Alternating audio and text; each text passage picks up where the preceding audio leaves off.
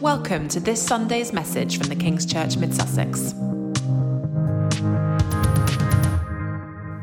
I have prized myself on never once quoting from The Lord of the Rings in any of my preaches. There was a time where quotes from Tolkien's amazing novels were the source of many preaches, but I've always kind of resisted the urge until today.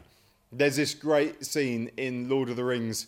You may have seen the movies or read the books where Gandalf is speaking to Frodo Baggins, and Gandalf says this: all we have to decide is what to do with the time that is given us.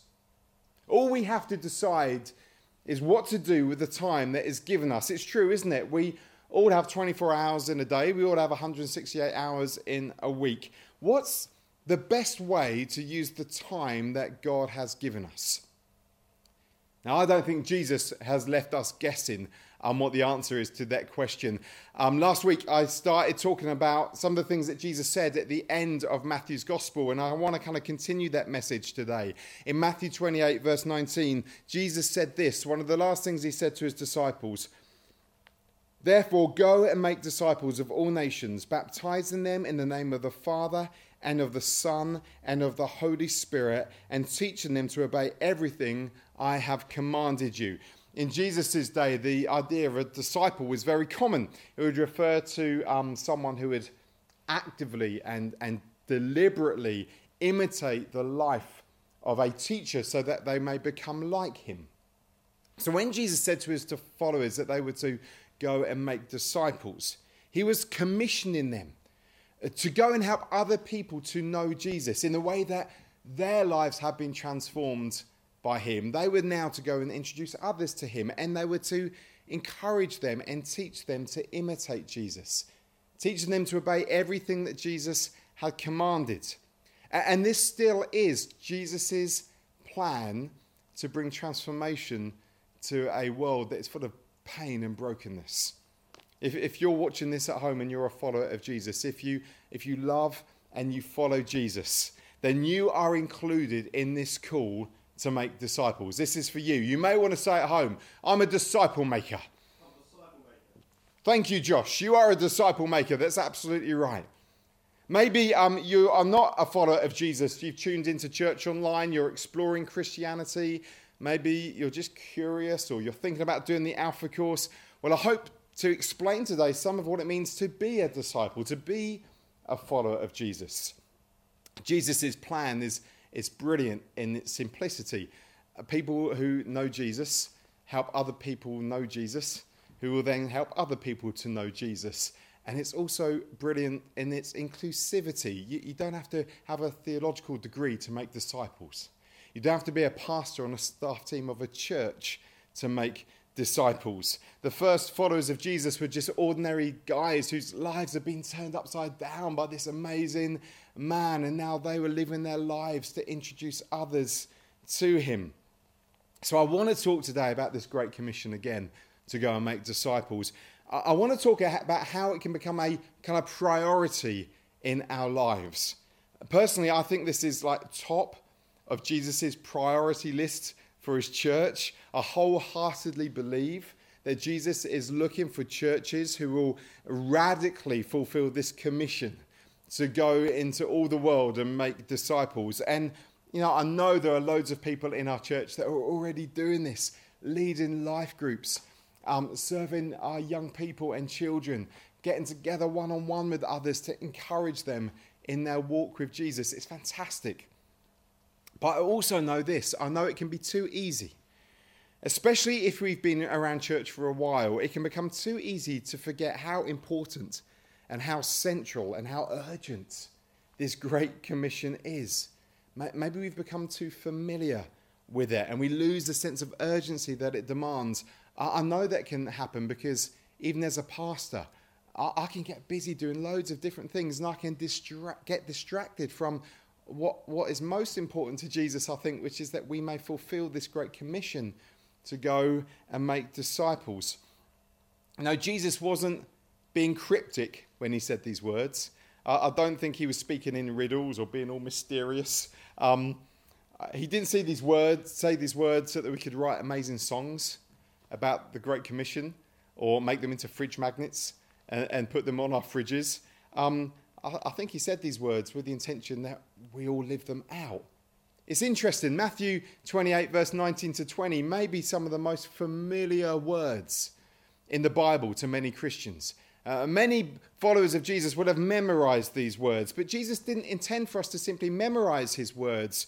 He said these things so that our lives would be transformed and that we would find ourselves caught up in the purposes of God in our generation.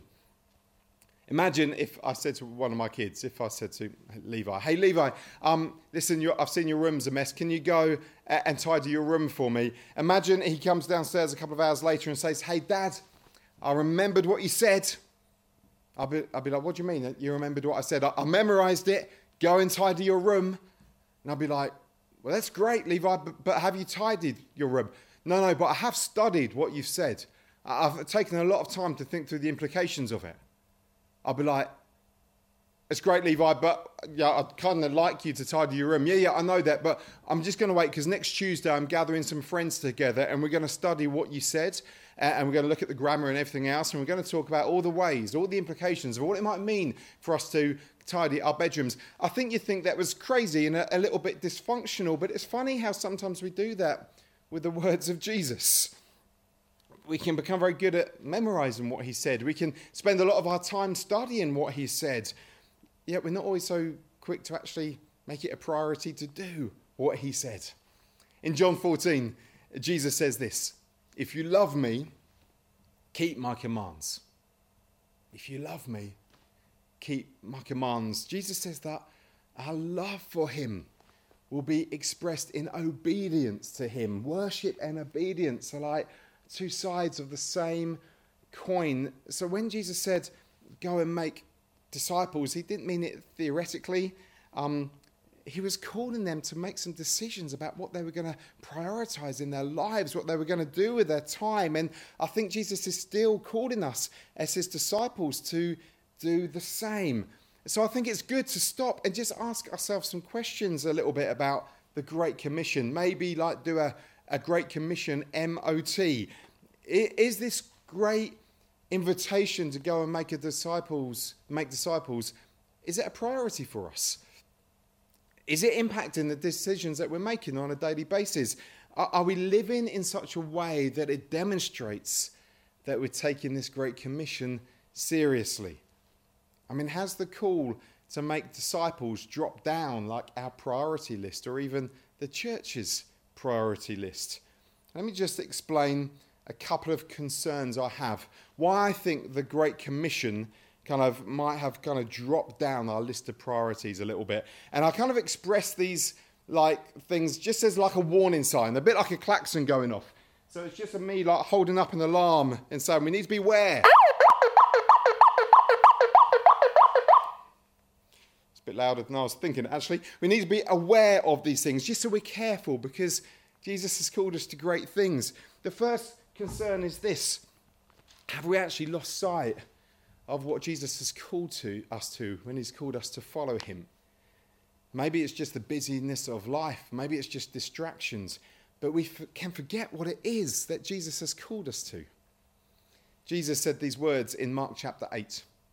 If anyone would come after me, let him deny himself and take up his cross and follow me. For whoever would save his life will lose it. But whoever loses his life for my sake and the gospel's will save it. Jesus is clear. There's a cost to following him. Now, wouldn't it be tragic if we kind of set the bar so low when we invite people to follow Jesus that we don't communicate that actually if you say yes to Jesus, there's going to be a cost? Wouldn't it be tragic if we kind of communicated a gospel that doesn't speak of the cost of discipleship? Maybe you're wondering what it means to know and follow Jesus. I want to be clear with you. It's amazing.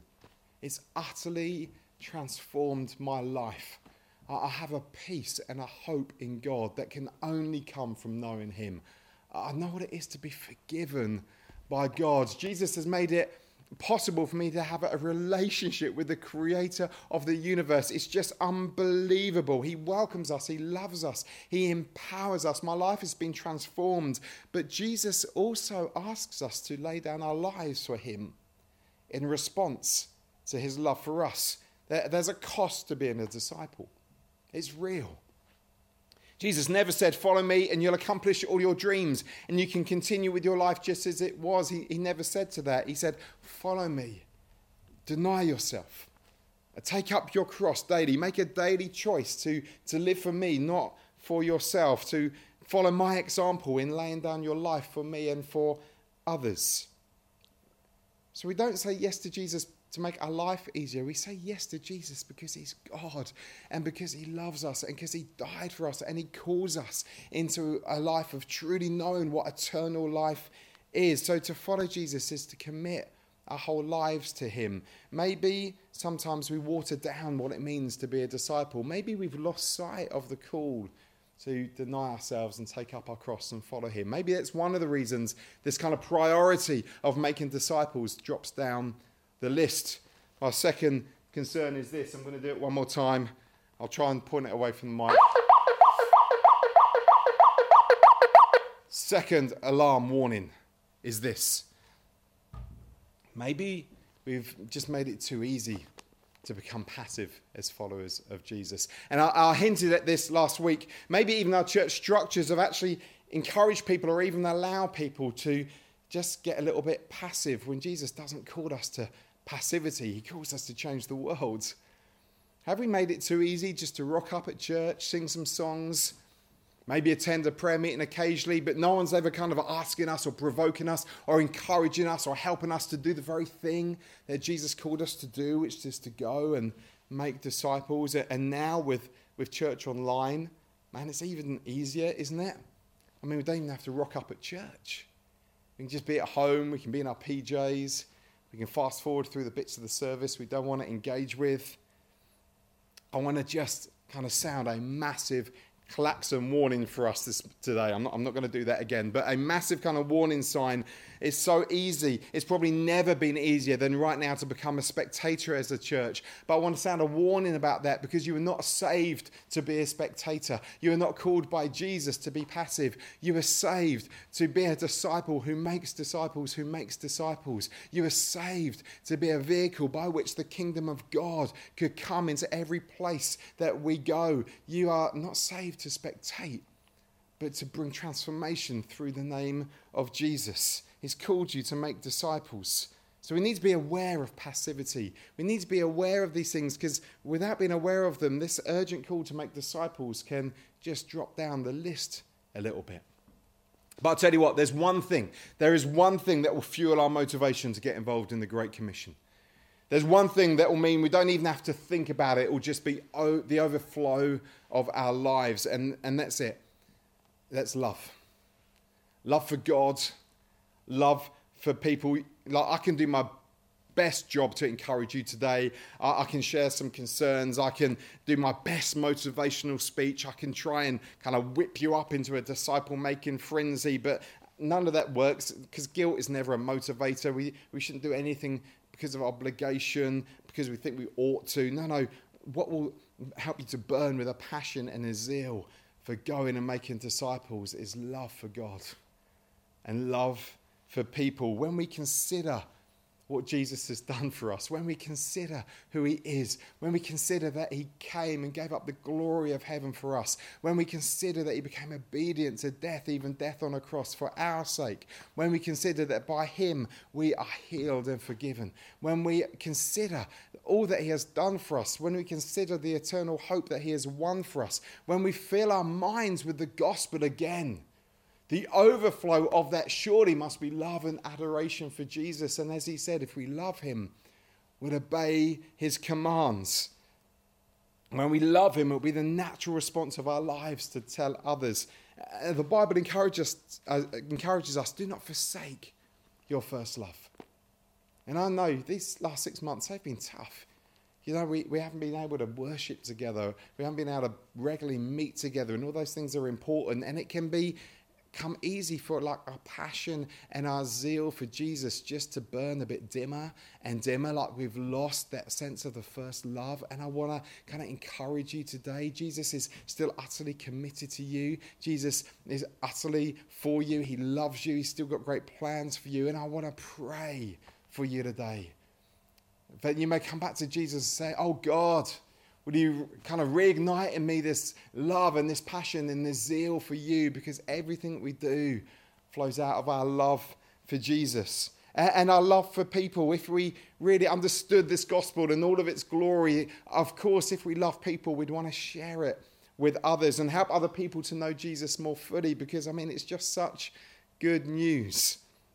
I reckon if you're a Christian, I reckon 99% of Christians can point to someone in their life who helped them know what it meant to follow Jesus. Maybe it was a parent, maybe it was a youth worker, maybe it was a pastor and you heard a message, maybe it was a friend who answered your questions about Jesus. But most of us can probably think of someone who has helped us know what it means to follow Jesus. And I'm sure you, like me, are eternally grateful that God used those people and that those people were obedient to this call so that we can know Jesus. Now just think of all the people in your life that God might have put in front of you, that you might be able to encourage and help and introduce them to Jesus and help them know what it means to follow Jesus. So love is the great motivator, love for God and love for people. So what's the next step? I've spent a couple of Sundays, a couple of services talking about what it means to make disciples. You might be there thinking, okay, I want to get involved. How do I do this? Where do I start? You're keen to get going. Maybe you feel a little bit reluctant. Maybe you feel a little bit underprepared for that, or maybe not qualified for it. Where do you even start? Well, let me just encourage you today. Jesus never made it a condition that we have to progress through various levels of Christian education before we're ready to start the process of helping others to follow Jesus. In fact, Jesus said this, "You did not choose me, but I chose you and appointed you so that you might go and bear fruit." Jesus has already chosen you. If you're a follower of Jesus, he's already appointed you to bear fruit. He's already appointed you for this task. Now, none of us are the finished article. I'm far from the finished article. What I've found in my life, in my experience, it's when I'm most obedient to Jesus is when I find myself growing in my relationship with Jesus the most. I don't know if we're ever ready for that. We just need to step out and follow him. I wasn't ready when I became a dad. I read loads of books about parenting, but nothing could fully prepare me for what it was to raise children until I started actually raising children. And still, I'm 19 years into that. I'm still learning a lot about what it means to be a dad. And in the same way, the best way to discover if you're ready to be a disciple maker is to say yes to Jesus and start on that process of helping others to know Jesus and follow Jesus. There's nothing like helping someone else in their relationship with God to provoke and fuel your own relationship with God. But let me make this super practical. I want to give you 3 ways you can apply these messages today to help you put these things into practice. The first thing is this: join a life group. Jesus made disciples in the context of community. He chose to invest his time in a small group. If you want to make disciples, one of the best things you can do is to say, yes, I will get involved in a smaller community. I will commit to it. I will find a way to be encouraged by others and to encourage them, a place where you can start to help others and be helped in what it means to follow Jesus. So first thing is join a life group. If you're interested, contact the office. The second thing is this: maybe it's not for everyone, but it might be for you. Lead a life group. We got loads of groups meeting on Zoom, and some smaller groups are even able to meet in person. Well, at least when we recorded this message, they were able to meet in person. But we need so many more groups. And Jesus did this. He went to some guys and he said, come follow me. Come spend time with me. And maybe the thing you could do in response to these messages is to find some people and say, look, why don't we get together regularly, whether that's on Zoom or whatever. Let's encourage one another. Let's read the Bible together. Let's spur one another on in following Jesus. Let's pray together. We need loads more life groups. And maybe you're interested in leading one. Get in touch with us. We'd love a conversation. And I know it might sound like I keep banging on about life groups, and I am.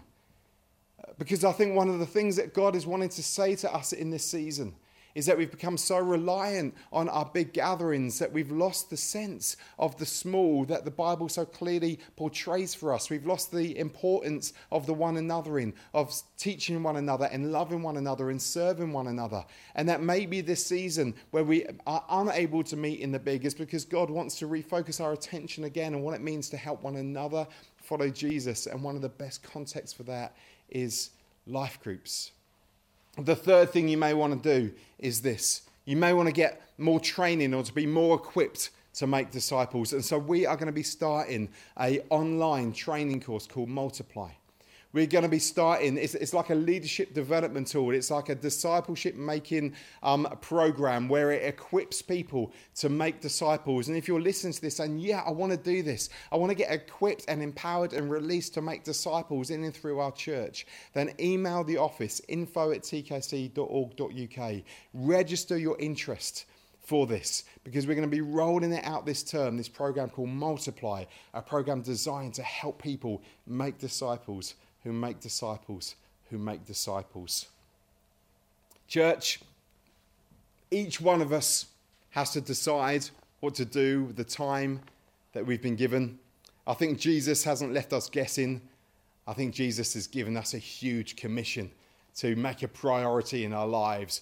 Go and make disciples of all nations. And I know there's loads of people who are already doing this at King's, but I don't want any one of us to miss out, because I believe the best thing that we can do with our time is to walk in the will of God and follow in the footsteps of Jesus. Just imagine every member of our church, young and old, equipped and empowered, ready and released to introduce people to Jesus and help others to imitate and to follow Jesus, to encourage people to play their part in following him. Just imagine the impact of that. And here's the amazing thing, and I'll finish with this. Right at the end of the Great Commission, Jesus gives us a promise. He says this, and surely I'm with you always to the very end of the age. This journey of going and making disciples of all nations, Jesus has promised he will never leave us. The great disciple maker is alongside us as we step out on this adventure of making disciples. Isn't that an amazing thing? We're not on our own. He's promised to be with us. Guys, let's get disciple making high up on our priority again in our lives and in a church. Let's see what Jesus might do as we fulfill this command to go and make disciples. Thanks for listening to this message from the King's Church Mid Sussex. To connect with us online, visit tkc.org.uk. We hope you'll join us again soon.